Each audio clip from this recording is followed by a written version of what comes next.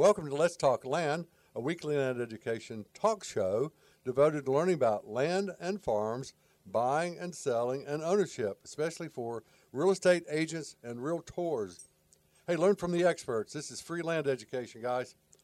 Hi, my name's Lou Jewell. I'm an accredited land consultant with United Country Real Estate Sutton Properties, along with my co-host Teresa Martin today, who's out selling real estate. Real estate is busy, so we'll miss her today. Buying or selling homes, land or farms in western Piedmont, North Carolina, or Southern Virginia, just give us a shout, guys. We'll help you out. Our office is at 102 East Main Street next to BB&T Bank in downtown Pilot Mountain, North Carolina. And our company website is www.allsuttonproperties.com. That's ALLSUTTON properties, plural.com. All of our shows are dedicated to the Realtors Land Institute staff and our members and their national websites, www.rliland.com. Buying or selling, you want to work with experts, and we are the experts all over the United States. So make sure you go to that website around the country if you need some help with land or farm issues. Hey, we'd like to thank our sponsor, landhub.com. Hey, buying or selling land, LandHub is the place to be. Our guest today is Matt Allen. Welcome, Matt. Thank you so much for having me, Lou. Oh, you're Very more happy than welcome. to be here. Where are you calling from? Calling from Asheville, North Carolina. Perfect. You are a staff member of the organization, Professional Development Director for Land of the Sky Association of Realtors. How many, you guys kind of consolidated, how many counties is that you guys cover? We have Transylvania, Madison, and Buncombe, and we have about 1,900 members, roughly. If we're looking to, again, just how wild things have been in the market, and lots of agents or lots of people are becoming agents is probably a better way to say it. So we're thinking we're probably going to go over 2,000 this year, so we'll see. And you guys are an O-line MLS, one of the first ones established in North Carolina, right? Yeah. In fact, we celebrated 100 years in 2017. Wow. You and we were around even before the Code of Ethics. Yeah, that's right. That's going to be our topic today. Just a little bit about your background so our listening audience gets to know who you are. You did your undergraduate work at BYU and graduated in 2008 with a BA in Communications and a minor in Japanese. Mm-hmm. Yeah. I can't draw the parallel there. Why Japanese? I spent some time over there doing missionary work and learned the language, and so came back and thought, don't want to go to waste. Might as well get a minor in it. Wow. Good for you. Law school at Hofstra University. You graduated with a JD degree in 2011, and then you went to work with Marano. Is that how you pronounce it? Bar Review. Yeah, I worked for a bar exam prep company before I got the law firm job where I mainly did employment law there in New York. I was an adjunct professor at my law school. That kind of whet my appetite for education further, and done a lot of different things. Practiced law, done education, and did some real estate here in Asheville as well. So that kind of brought me to my current position here at the Board of Realtors. Right. And I'm hoping to have you on for a couple more shows because you're so versed in a lot of good information that we'd like to share with our listening audience. You were also a real estate broker, so you were out in the trenches like us guys, 114,000 plus in the state of North Carolina, and worked with Keller Williams, great organization, and then I guess you jumped over to the association. Indeed, yeah. It kind of the current role that I'm in, where I'm doing education and some legislative affairs, government affairs. It really kind of combines all my previous experience into this one position. So I'm very happy what I'm doing here at the association. Well, I'm sure David and all of them are happy to have you. I don't know of any associations that has the talent that you have as part of the staff. So you guys are blessed up there with your expertise, Matt. Also, you developed and taught continuing education classes, courses for special interests in legal classes on a variety of topics, including employment law and trust and estates. And those are a couple of things that I'd like to get you back on, maybe, and explore those because, that's what this show's all about is education. And as you know, there just isn't any in land-specific education other than Realtors Land Institute. And the course that I have, and thank you for inviting me up to do the RLI class, and hopefully get up there and do the 4-hour CE class for you guys too. But yeah, I was just going to say we really appreciate you coming and doing that 2-day course, Lou. Got a lot of good feedback. That was a lot of fun. It is a lot of fun. Fingers crossed we can do some in-person events in the near future, and we'll definitely have you back. Thank you. And I'm actually working with the Mike Barr's Greensboro Association with Susan over there, the education director, and they contacted me, and we're going to see if we can joint venture and get me into a virtual class, which is going to be really interesting. But I'm excited. Any chance I can get out there and promote land, I always want that opportunity. What I wanted to address today is the Realtor Code of Ethics. Wikipedia, they just say the National Association of Realtors, whose member brokers are known as Realtors. Member agents are also known as Realtor Associates. In North America, it's a North American trade association for those who work in the real estate. And like I said, we have about 1.4 million members nationwide and actually international, with aspects to residential and commercial real estate industries, which includes land. And the National Association also functions as a self-regulatory organization for real estate brokers. And the organization's, our headquarters is on Michigan Avenue in Chicago. And in 1913, we adopted our own code of ethics. And we're one of the first codifications of ethical duties adopted by any business group. And, of course, we're celebrated our 100-plus years. And the Code of Ethics ensures you, the consumers out there, are served by required realtors to cooperate with each other and furthering clients' best interests. And, and that's what it's all about. I got my license, Matt, in 94. And, when you get your license, you are a real estate agent. You're not affiliated.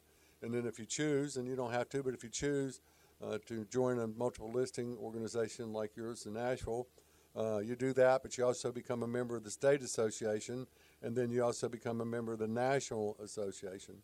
So you're actually a member of those three organizations.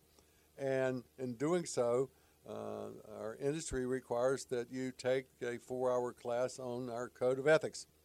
And actually, in the old days, Matt, we had to take a test and pass it. If you didn't, you had to take it over. Oh, wow. And can you imagine that? And then, and it was for life. And then, there's always one or two out there that kind of muddies up the pond or the bad apples. And so then they said, well, we got to do it every 4 years. And then it was every 2 years. And I think they're talking about us doing this every year now. Is that right? So they actually changed it to every 3 years. Oh, they moved it back. So okay. It was every 4, and then they went to 2, and then I think enough people lobbied and said, you know what, 2's overkill. Let's do 3. Okay. So that's where we are now. Correct. So yeah, the current cycle for anyone not in the know, all you realtors who may be listening, you have to complete your Code of Ethics by the end of 2021. That's when the current cycle ends. Right. So you are one of the course instructors at the association, and you're also the director of your school. And I want to plug your school out there. For those that are listening that want to kind of follow us, let me invite you to go to their website, which is www.skylandschool.com, SKYLAND school. Now, if you're driving, please don't do that. But, if you got one of the iPads or whatever, your computer, go to that site, especially and even if you're not a real estate agent or realtor, you can see the kind of education that these associations provide, including my land class. So, but that's what your job is. Matt, I wanted you to focus today on the Code of Ethics, and I'm going to kind of get quiet and let you take over the show here, okay?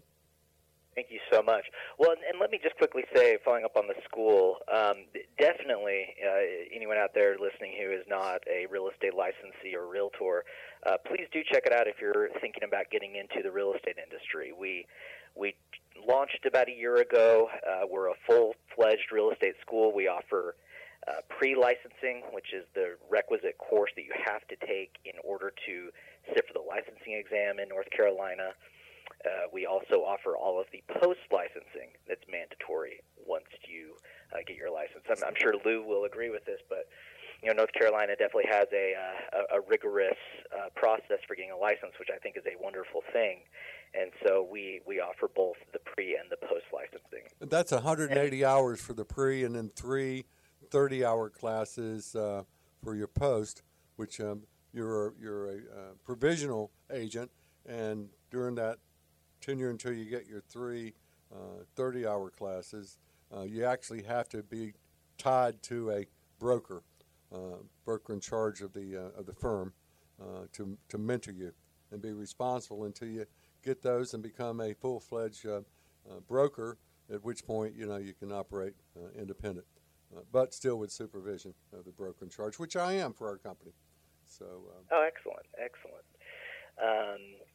Yes, and for anyone listening out there who's needing your continuing education, we offer a lot of different options here. Of course, the mandatory update courses, currently offering classes on a variety of topics, including disclosure of material facts in real estate, radon issues, historic preservation issues, and loan products for older adults is another one we're offering. Wow. Currently and coming up before the end of the license year. So sure. Lots of different interesting options for any of you licensees out there who still need to get your continuing education out of the way. And that's www.skylandschool.com. So can you start off and give us a little background on the Code of Ethics? Sure. Well, Lou, I guess I can turn around and ask you a question. Who do you think the first real estate agents were in the country? My father. Real estate brokers, I should say. My father. He was a real estate agent back in the 50s and 60s. Okay. Yeah. Yeah. Well, I guess what I was getting at is anyone could have been. There was no. It was a free for all. It was the Wild West, literally.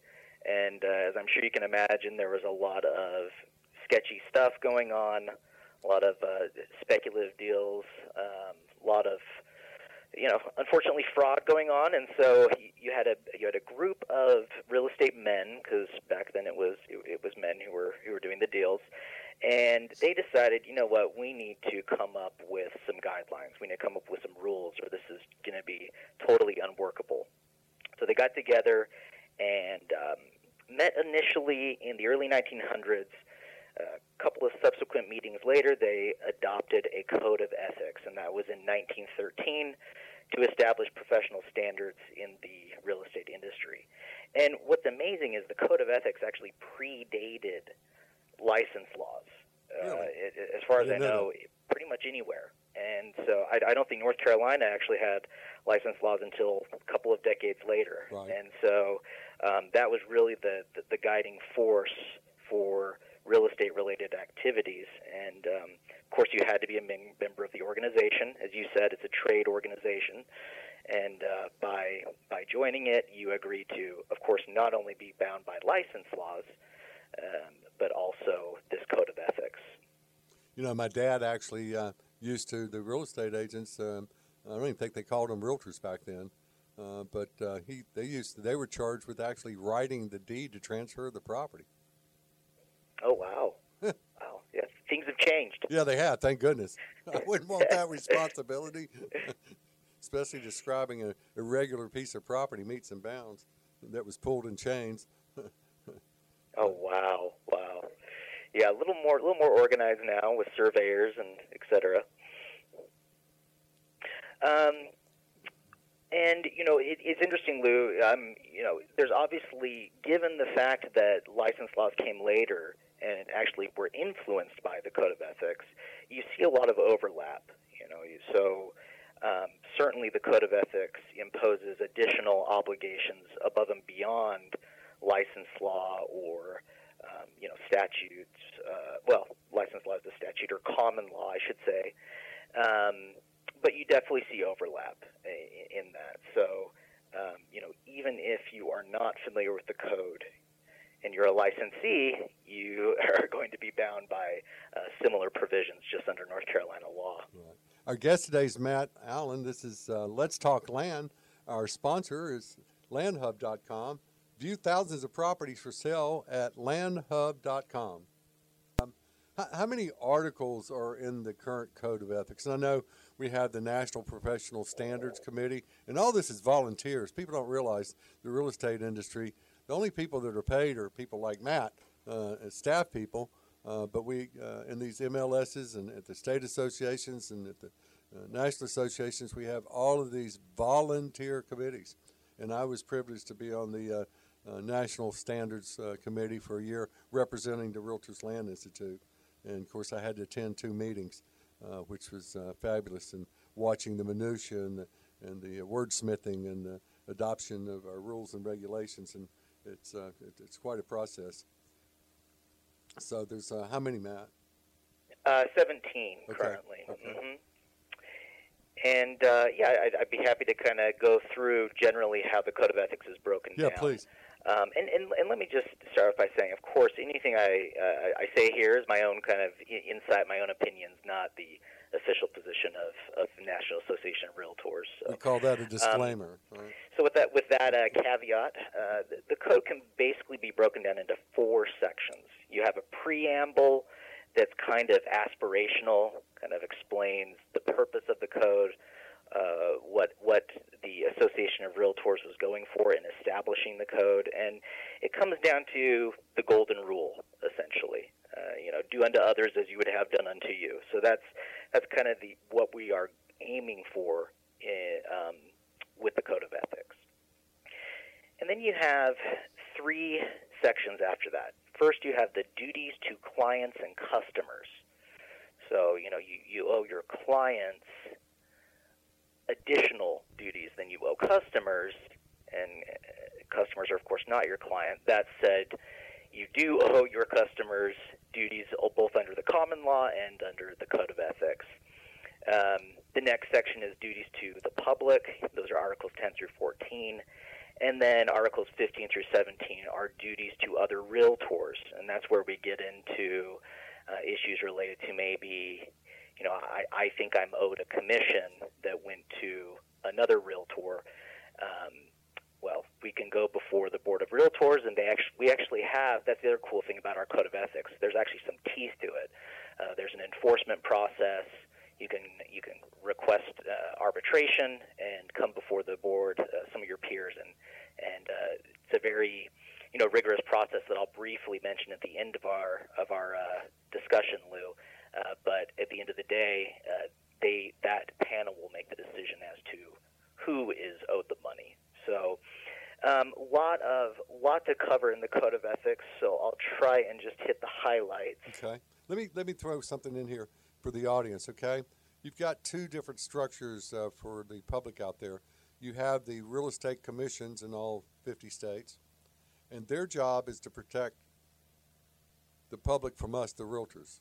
They're if you've got an issue in a real estate transaction, and it may be involving an agent or more, your procedure is to go to the commission website, and they have a procedure and forms that you fill out of whatever your grievance is.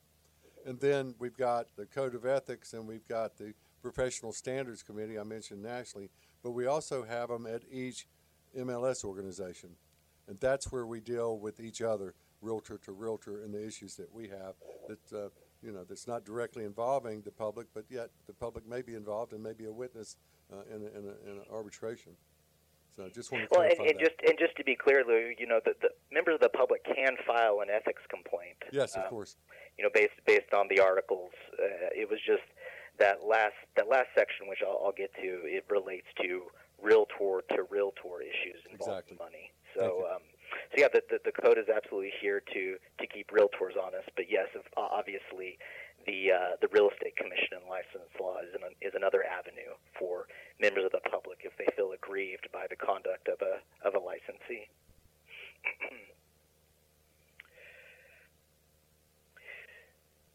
Okay, so I just mentioned, the first section of articles relate to duties to your clients and customers. Article 1 talks about this idea of protecting and promoting your clients' interests. So fiduciary duties, we have the common law of agency. We have that body of law that we brought over from England. It's been around for centuries. And so this this first article is reinforcing that idea, but also the common law duty to treat everyone, including customers, fairly and honestly. You can't, defraud somebody. And so that is what Article 1 of the code is covering. Article 2 kind of piggybacks on that. Avoid any exaggeration, misrepresentation, or concealment of important facts. You can't either on your own volition or supporting a client. You can't, for example, conceal something wrong with the property, right. And so that's what Article 2 is addressing. And like I said again, all of these provisions have, or most of them, I should say, not all of them, have corresponding provisions under the license law. Article 3 mandates that realtors cooperate with other real estate brokers, except when it's not in the best interest of your client. And really, that's going to be on the scope of this radio show. But that's very narrow when that exception would come into play. Generally speaking, you should cooperate with other brokers.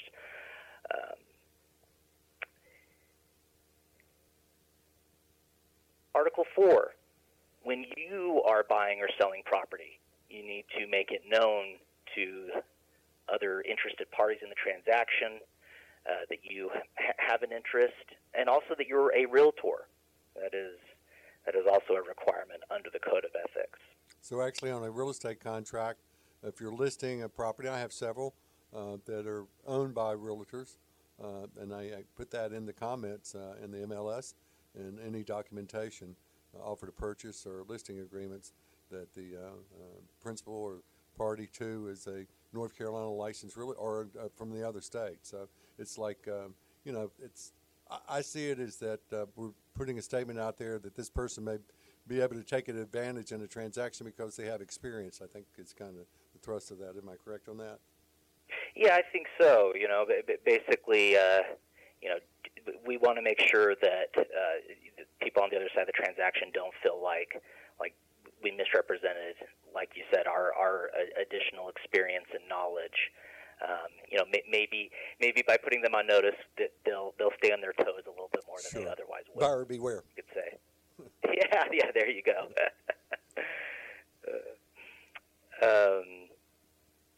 So Article 5 actually, somewhat related. It mandates that you disclose any present or contemplated interest to all parties when you're providing services. So it's kind of a conflict of interest provision. If you're going to gain some benefit or potentially gain some benefit, that must be disclosed. Article 6 deals with obtaining consent from your client if you're going to be paid by some other source.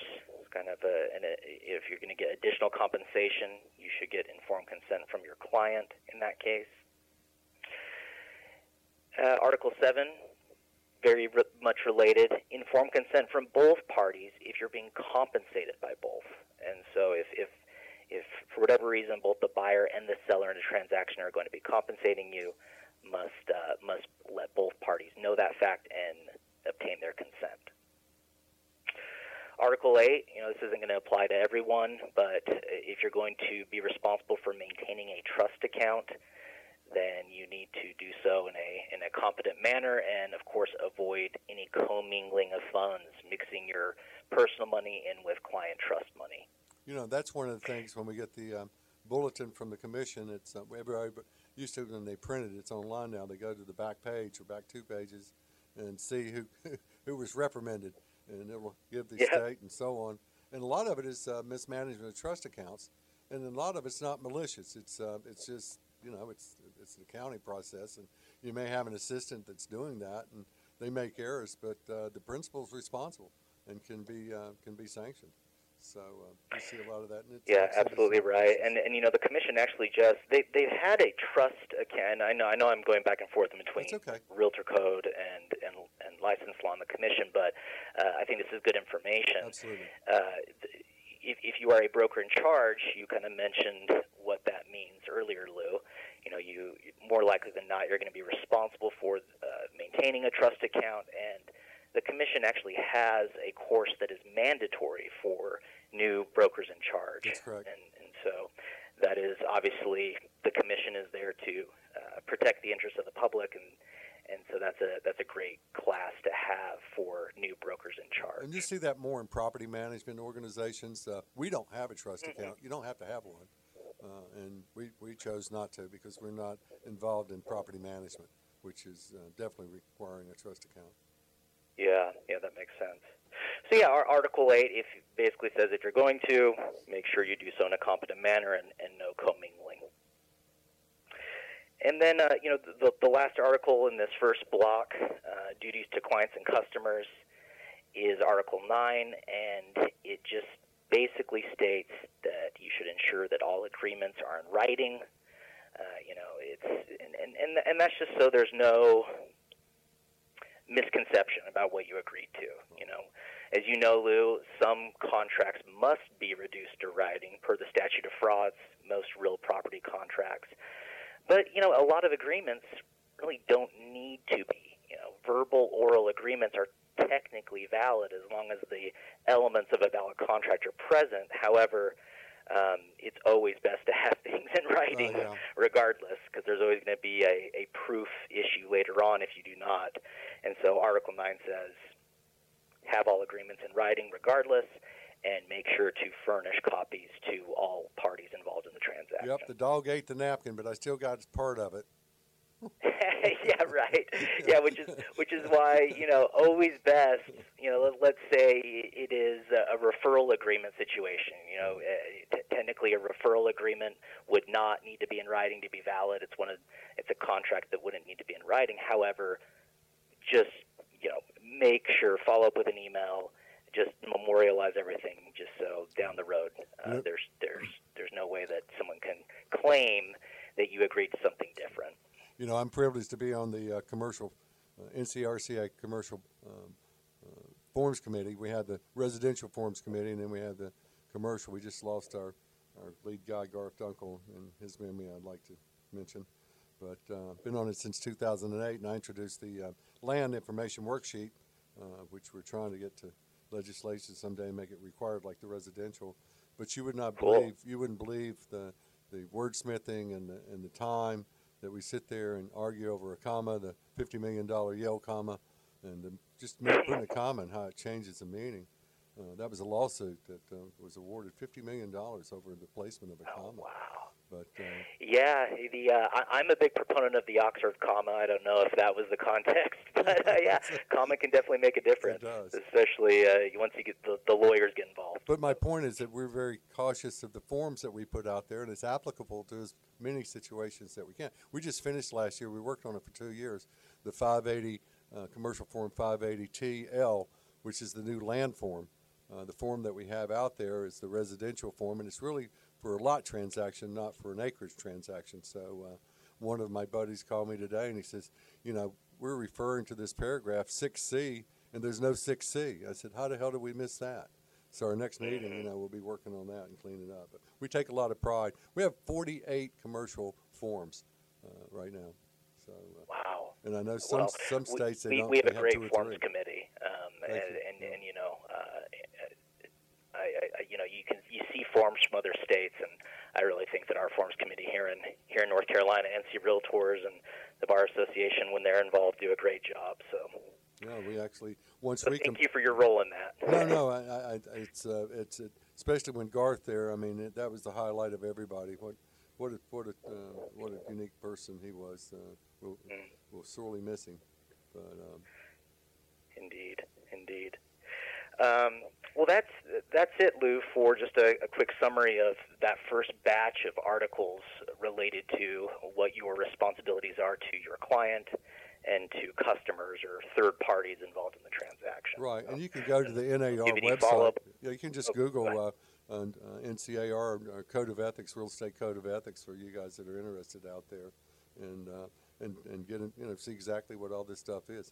Hey, our guest today is Matt Allen. This is Let's Talk Land. Hey, thanks to our sponsor, Land Hub. Looking to sell your land? Try landhub.com. Okay, so we just went through the preamble and then the first block of articles, which are the duties to your client and then duties to customers. So that forms the largest section of articles of the Code of Ethics. And then the next block, Articles 10 through 14, relate to duties to the public at large.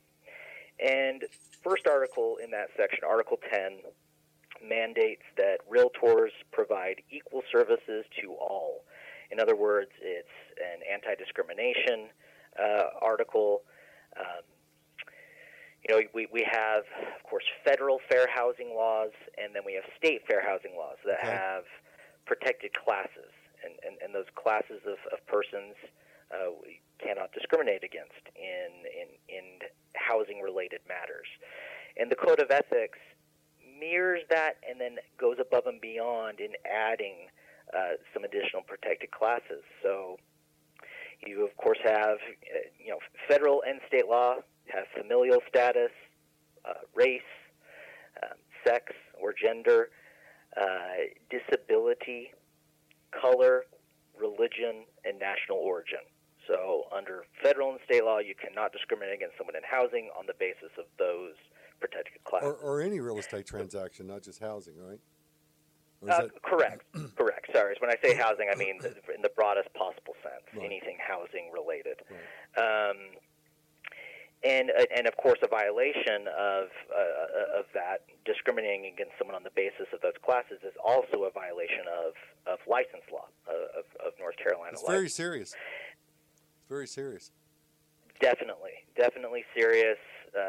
Civil penalties, potential criminal penalties, getting your license taken away. It's definitely something to be mindful of. And the Realtor Code of Ethics actually goes above and beyond, and several years ago added sexual orientation and gender identity. Right. And so realtors must not discriminate on the basis of those protected classes either. This includes being mindful of advertising. That can be where a lot of licensees and realtors alike can mess up on this.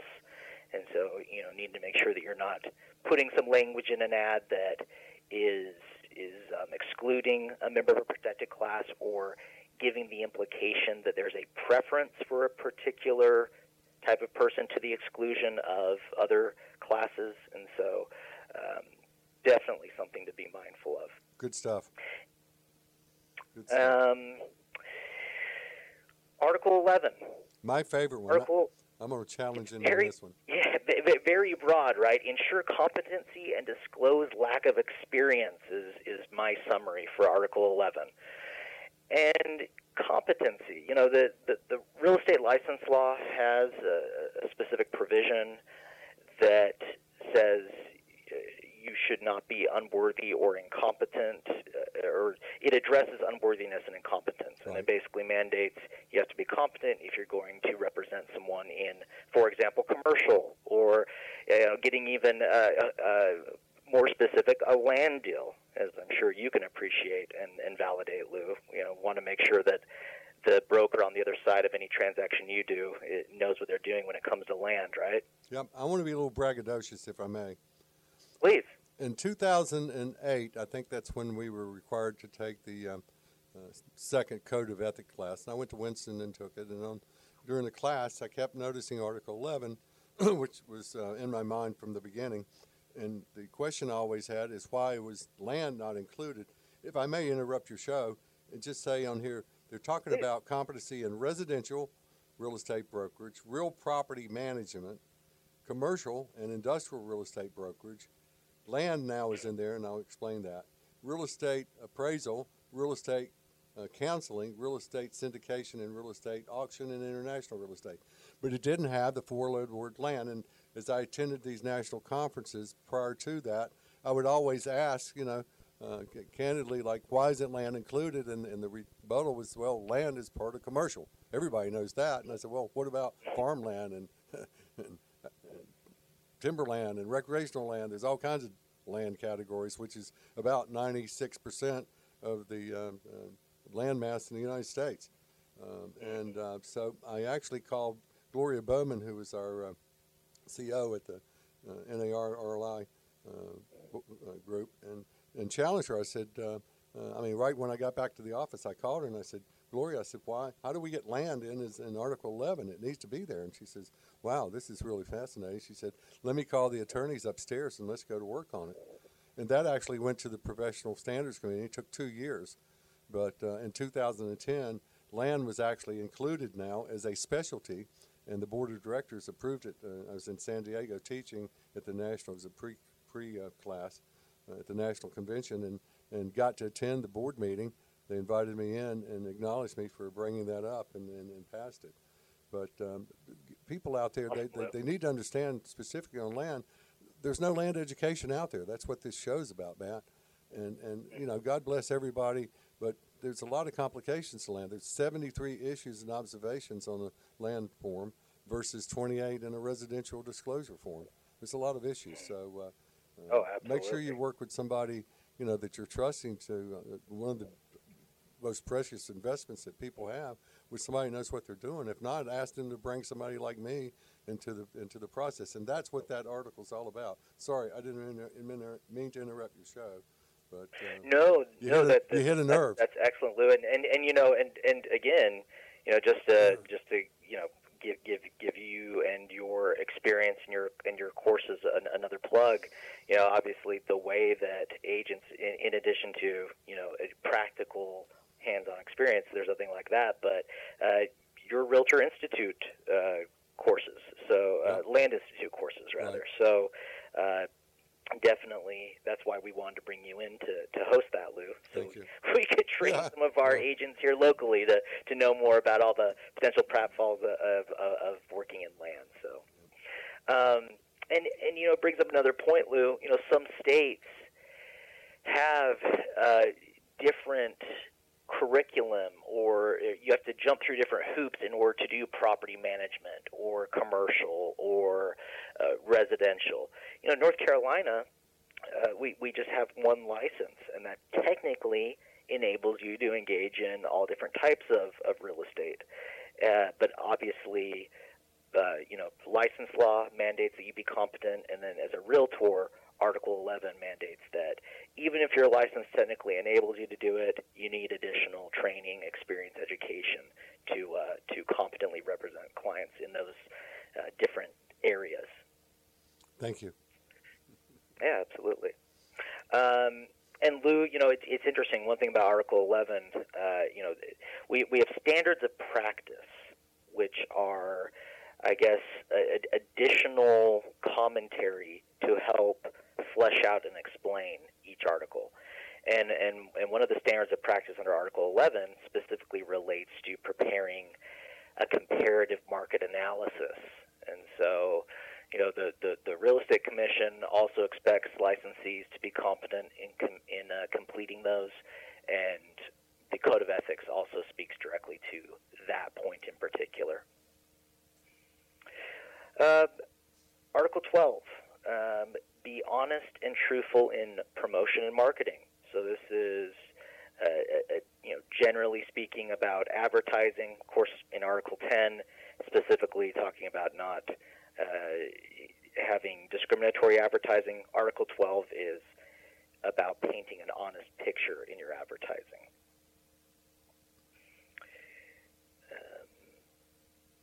Article 13, avoid the unauthorized practice of law.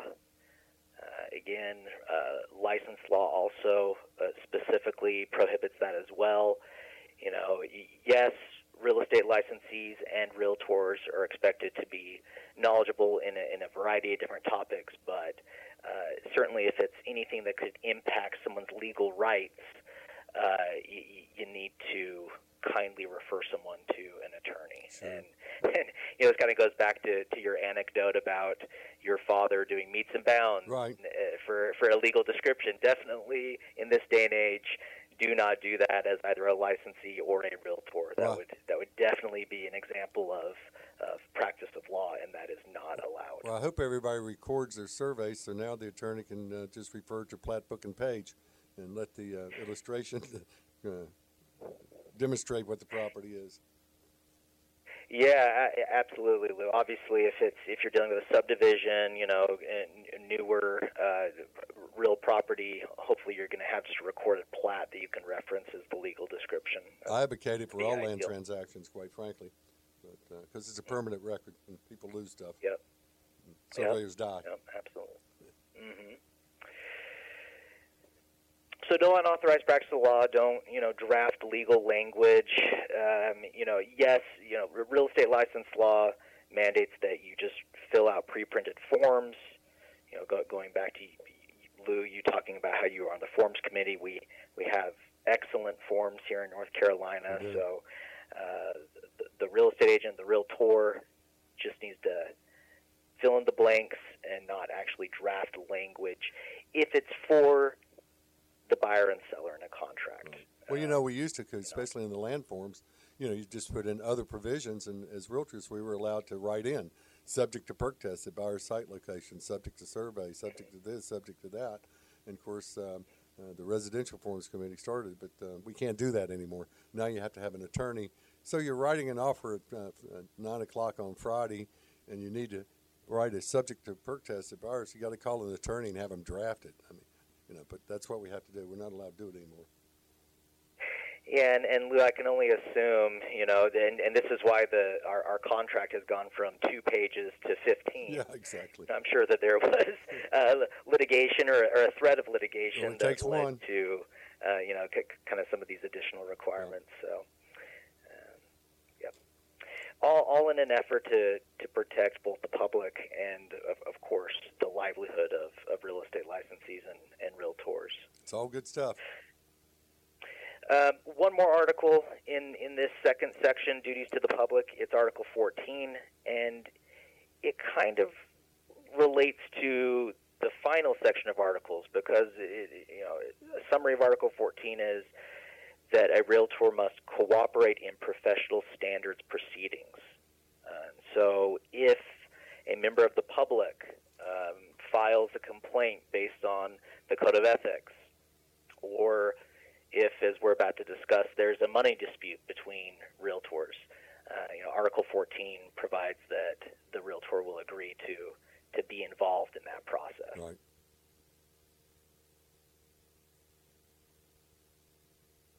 And that is it for duties to the public, Articles 10 through 14. I don't know if you have any additional comments or questions, Lou. No, your presentation's excellent. And by the way, like I said, for those, I don't know if you have these on your website, your association website or your school website, but you can just search Real Estate Code of Ethics.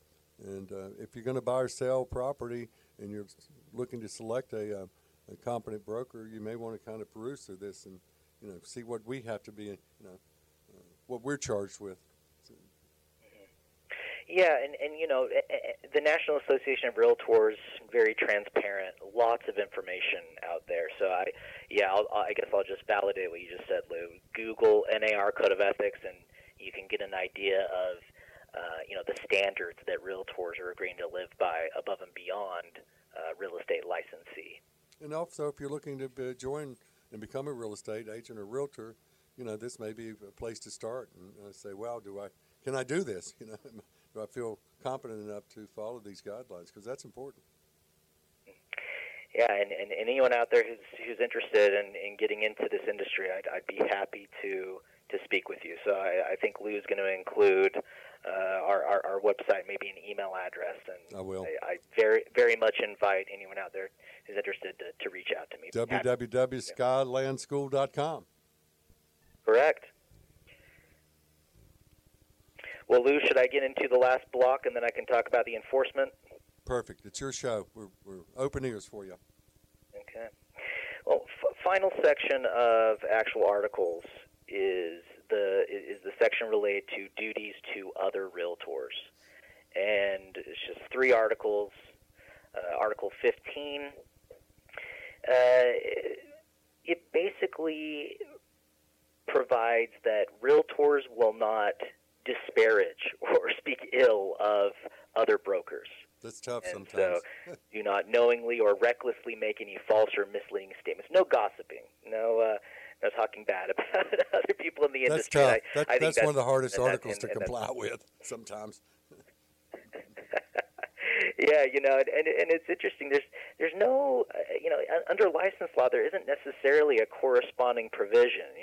Obviously, if you slander or libel somebody, you make a truly false statement about them. There's other, laws that could, provide someone some relief, and you could get in trouble if you made the defamatory or slanderous statement. But nothing directly on point under license law. So this is one of those areas where realtors are agreeing to go above and beyond what the North Carolina license law provides. Right.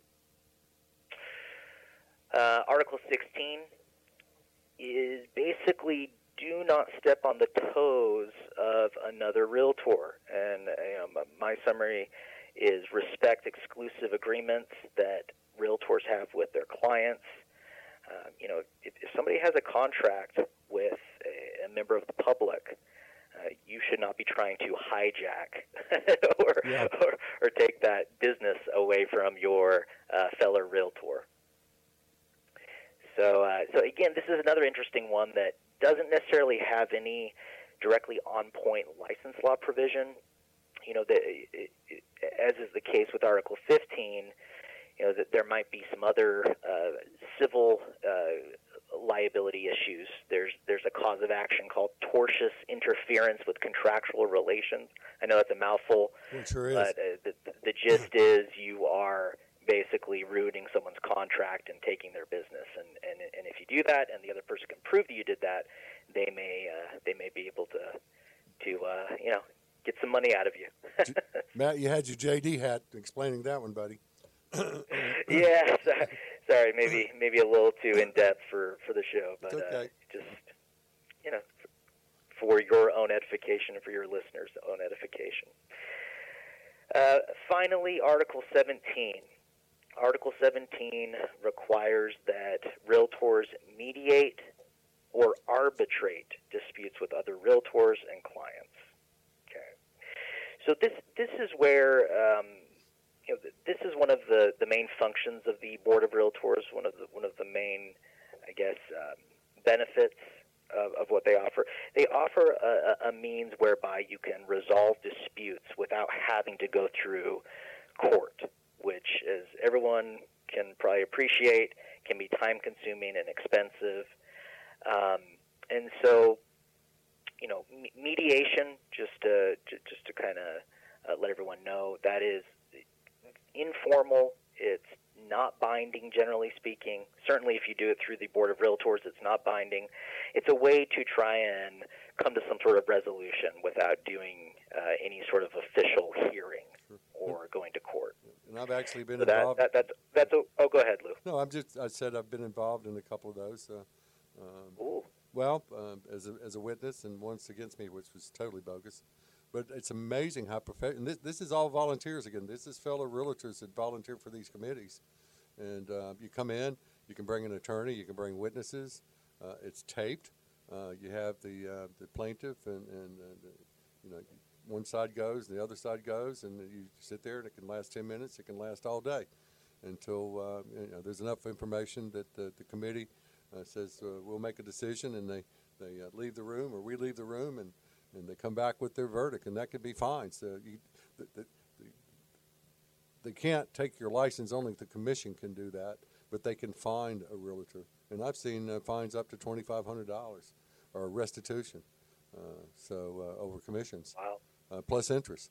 So it's run like a court of law. It's very professional, and it should be, and it's fair to all parties. So Yeah, no, we do clean house when we need to. Hear. that's good to hear that you have gone through the process. And Lou, that sounds, just to be clear, that sounds like that was an arbitration hearing. So I guess mediation, which is always what we hope Right. will, That's exactly that we what can it resolve was. it there. But Yep. if for whatever reason we can't resolve it through mediation, then you go to a hearing. It's an ethics hearing or panel if it's a code of ethics violation. And Lou, it sounds like you were describing if it's money related, then it's going to be what's called an arbitration. Right, exactly.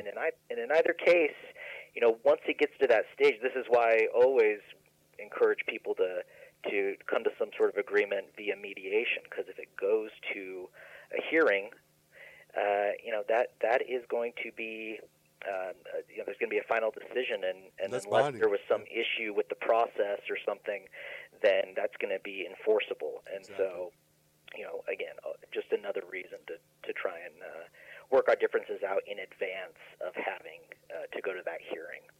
Matt, in your experience, what are the codes, specific codes that you've seen more often, just in your experience? What's typical? It's a good question, Lou, and I can't really say off the top of my head. I do know that article. I have seen an article that outlined some of the most commonly violated articles in the Code of Ethics. I know that Article 1, which, just a reminder, is pretty broad. That's where you are mandated to protect and promote your client's interests, but treat all parties honestly. Right. I know that one is one of, according to this article, one of the most commonly violated, one of the top 5. Article 3 is also one that's cited, cooperating with other brokers in most scenarios. Article 10, unfortunately, is one, and this is one that's the one on discrimination. So, absolutely need to be very vigilant about that. Obviously, very much a hot topic and important to make sure your real estate practices are not discriminatory. Right. Or really anything, Sure. areas of your life. Sure.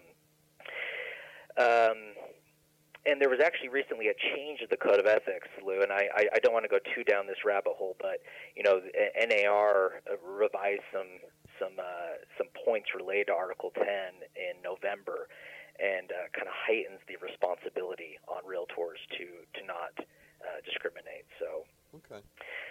Taking it very seriously for good reason at the national level. Article 12, be honest and truthful in your promotion and marketing. Advertising issues is another one that comes up a lot. And then Article 16, making sure to not, again, hijack one of your fellow realtors' clients or try and steal them away, even if it's inadvertent. That's what they're there for. I tell you, we're so privileged. One of the things that I kind of have fun with when I start my classes off, I don't know if you were in the room when I started your class off last November. Was it last November or was it November before? Wow, time's gone by. Yeah. Time has flown, Lou. Yeah, that was all the way back in November of 2019, believe it or not. But, I'd look after everybody's in. We do the Pledge of Allegiance. All of my classes start with the Pledge of Allegiance, and all realtor classes. The land classes, it's just not required, but we all honor our country, obviously. And because we're talking about land, most precious thing that we have. And after we get everybody, I give everybody a chance to stand up and introduce themselves and what they do and a little bit about their experience. So everybody kind of gets a feeling for, and it helps me as an instructor to kind of know what level I've got in my classroom. I have a lot of experience or little experience or no experience, and can point those out and help the ones with less and match them up during the breaks. But I always look around the room and I say, I just realized something, Matt. I don't think we're real estate agents, and I really don't think we're realtors. And I get real quiet. And there's obviously always one that says, well, Lou, what are we? And I said, well, this is just my opinion, but I think we're professional problem solvers. It always starts out with, Lou, I got a problem, I need to buy something, or Lou, I have a problem, I need to sell something. I mean, my almost 30 years of experience, it seems like that's pretty consistent. And so then I say, well, it's real interesting because from once you take the assignment until you conclude it, It's and yeah. And why didn't this one do that? And where's the inspector? And why didn't it? What about the survey? What about the soils? Why didn't it's always, and we're in the middle, and we're that's our job, is to be a professional problem solver. And then I further state, I say, well, and I look around the room, I said, it's kind of interesting. I bet you everyone in this room probably knows a person that really has a hard time solving their own personal problems. I mean, some people do. I mean, it's just human nature. And, and by the way, at the next break, that door that you came in, if you happen to be one of those, you may want to just keep going and maybe go sell used cars or something, because we have enough problems with dealing with the public, much less dealing with the other agents. So I don't know if that's a good thing to do or not, but I just kind of have fun with it. So. No, it's so true, Lou. I mean, you really hear from agents all the time. Oh, I didn't know that I was going to have to be a sort of a quasi therapist of sorts, or a shoulder to cry on so often. And again, they're happy to do it. It becomes part of the job, but yeah, I mean, just to reinforce your point, your problem solving, and it's never a dull day. I hear love this business. From members all the time in my classes. There's always something new that comes up, and a course that we are flirting with developing is actually going to specifically be about the due diligence period. Ooh, I like that. And I again, just really quickly for listeners who may not be in the know on that, when you purchase a house, or when you go under contract, I should say, you have 3 weeks, 5 weeks. In residential, much longer if it's a commercial transaction. But you basically have a set period of time to inspect the property, get your financing in order.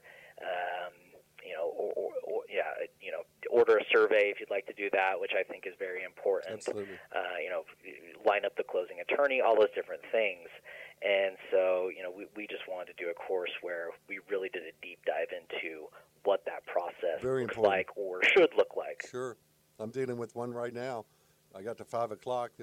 We couldn't negotiate the inspection, so we're terminating. I've already written it and sent it to the agent. I said, I'm in the radio talk show, and I said, but I want to have it in your hand because I got to meet the 5 o'clock deadline. So how about closing us out here? Just reminding, if you've got your Asheville board up there, what's the website for your Asheville board?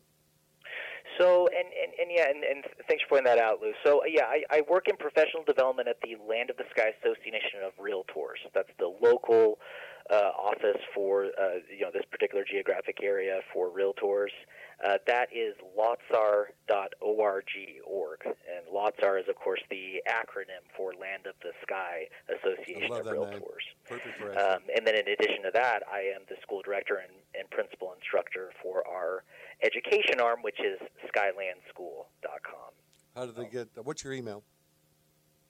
My email is Mallen, M-A-L-L-E-N, at lotsar.org. So that's MALLENLOTSAR.com. org. Yep. All right. You've been a perfect guest today, and we'd love to have you back on in some other topics, Matt. This is a very important area, and I want our public to understand that we are for real, and you've done an excellent job illustrating that today. Thank you so much. Thank you. It was great being here, Lou. Thanks for the invite. Yeah, don't hang up. But anyway, thank you for joining us today. Let us know how you like the show. If you have any questions or topics you'd like to suggest, we'd appreciate them. All of our questions are welcome, and all of our guests may be emailed with your questions as well. This show is for the public and, most importantly, for real estate agents who do not have a source for land education. All of our shows are downloaded after the show this morning on our master website, www.letstalkland.net. Also, you find us on Spotify and Podbean. And my email is lou@mylandpro.com. My cell phone number is 336-669-1405. And, of course, our sponsor, we really love Kevin May out there in Arizona. He's got a great land website. Our sponsor, landhub.com. If you're looking to buy or sell land, landhub.com previews thousands of properties. And you don't have to be an agent if you want it for sale by owner. Rodney, how do they get in touch with us here? Well, Lou, they can go to our website, go to WKTE1090.com, and also they can download the Simple Radio app and hear us anywhere in the world. I thought it was a universe. Well, the universe also. I mean, it just goes everywhere. Yeah. The simple. It sounds simple. It is simple, very simple. Simple And radio also, we have someone that is redoing our website and everything. So right. we're going to have a big contest coming up. We got and one you're part of coming up, that. don't we? Yeah, we do. All right. I'm excited about that. And also, we are a happy Music Beach- station. Beach Yes. Music and Oldies. Yes. You got a that's nice right. award. Yeah. Several. 5 years in a row being the East Coast Station of the Year award. That's like from Maine to Florida or something like that. Yeah, in Georgia. Yeah. Georgia, Alabama. Mississippi, maybe. Yeah. Okay. This side of the Mississippi. Let's go. I got you. And you got a nice award. Yeah, last year's Reader's Choice Award for Announcer of the Year. Wonder why. I don't know. You're up for grabs, I think. You're up for Yeah, right. some kind of award. I can't remember now which one it was. Left out. It's like my baseball position. Hey, we'll see you next week. Thank you for joining us.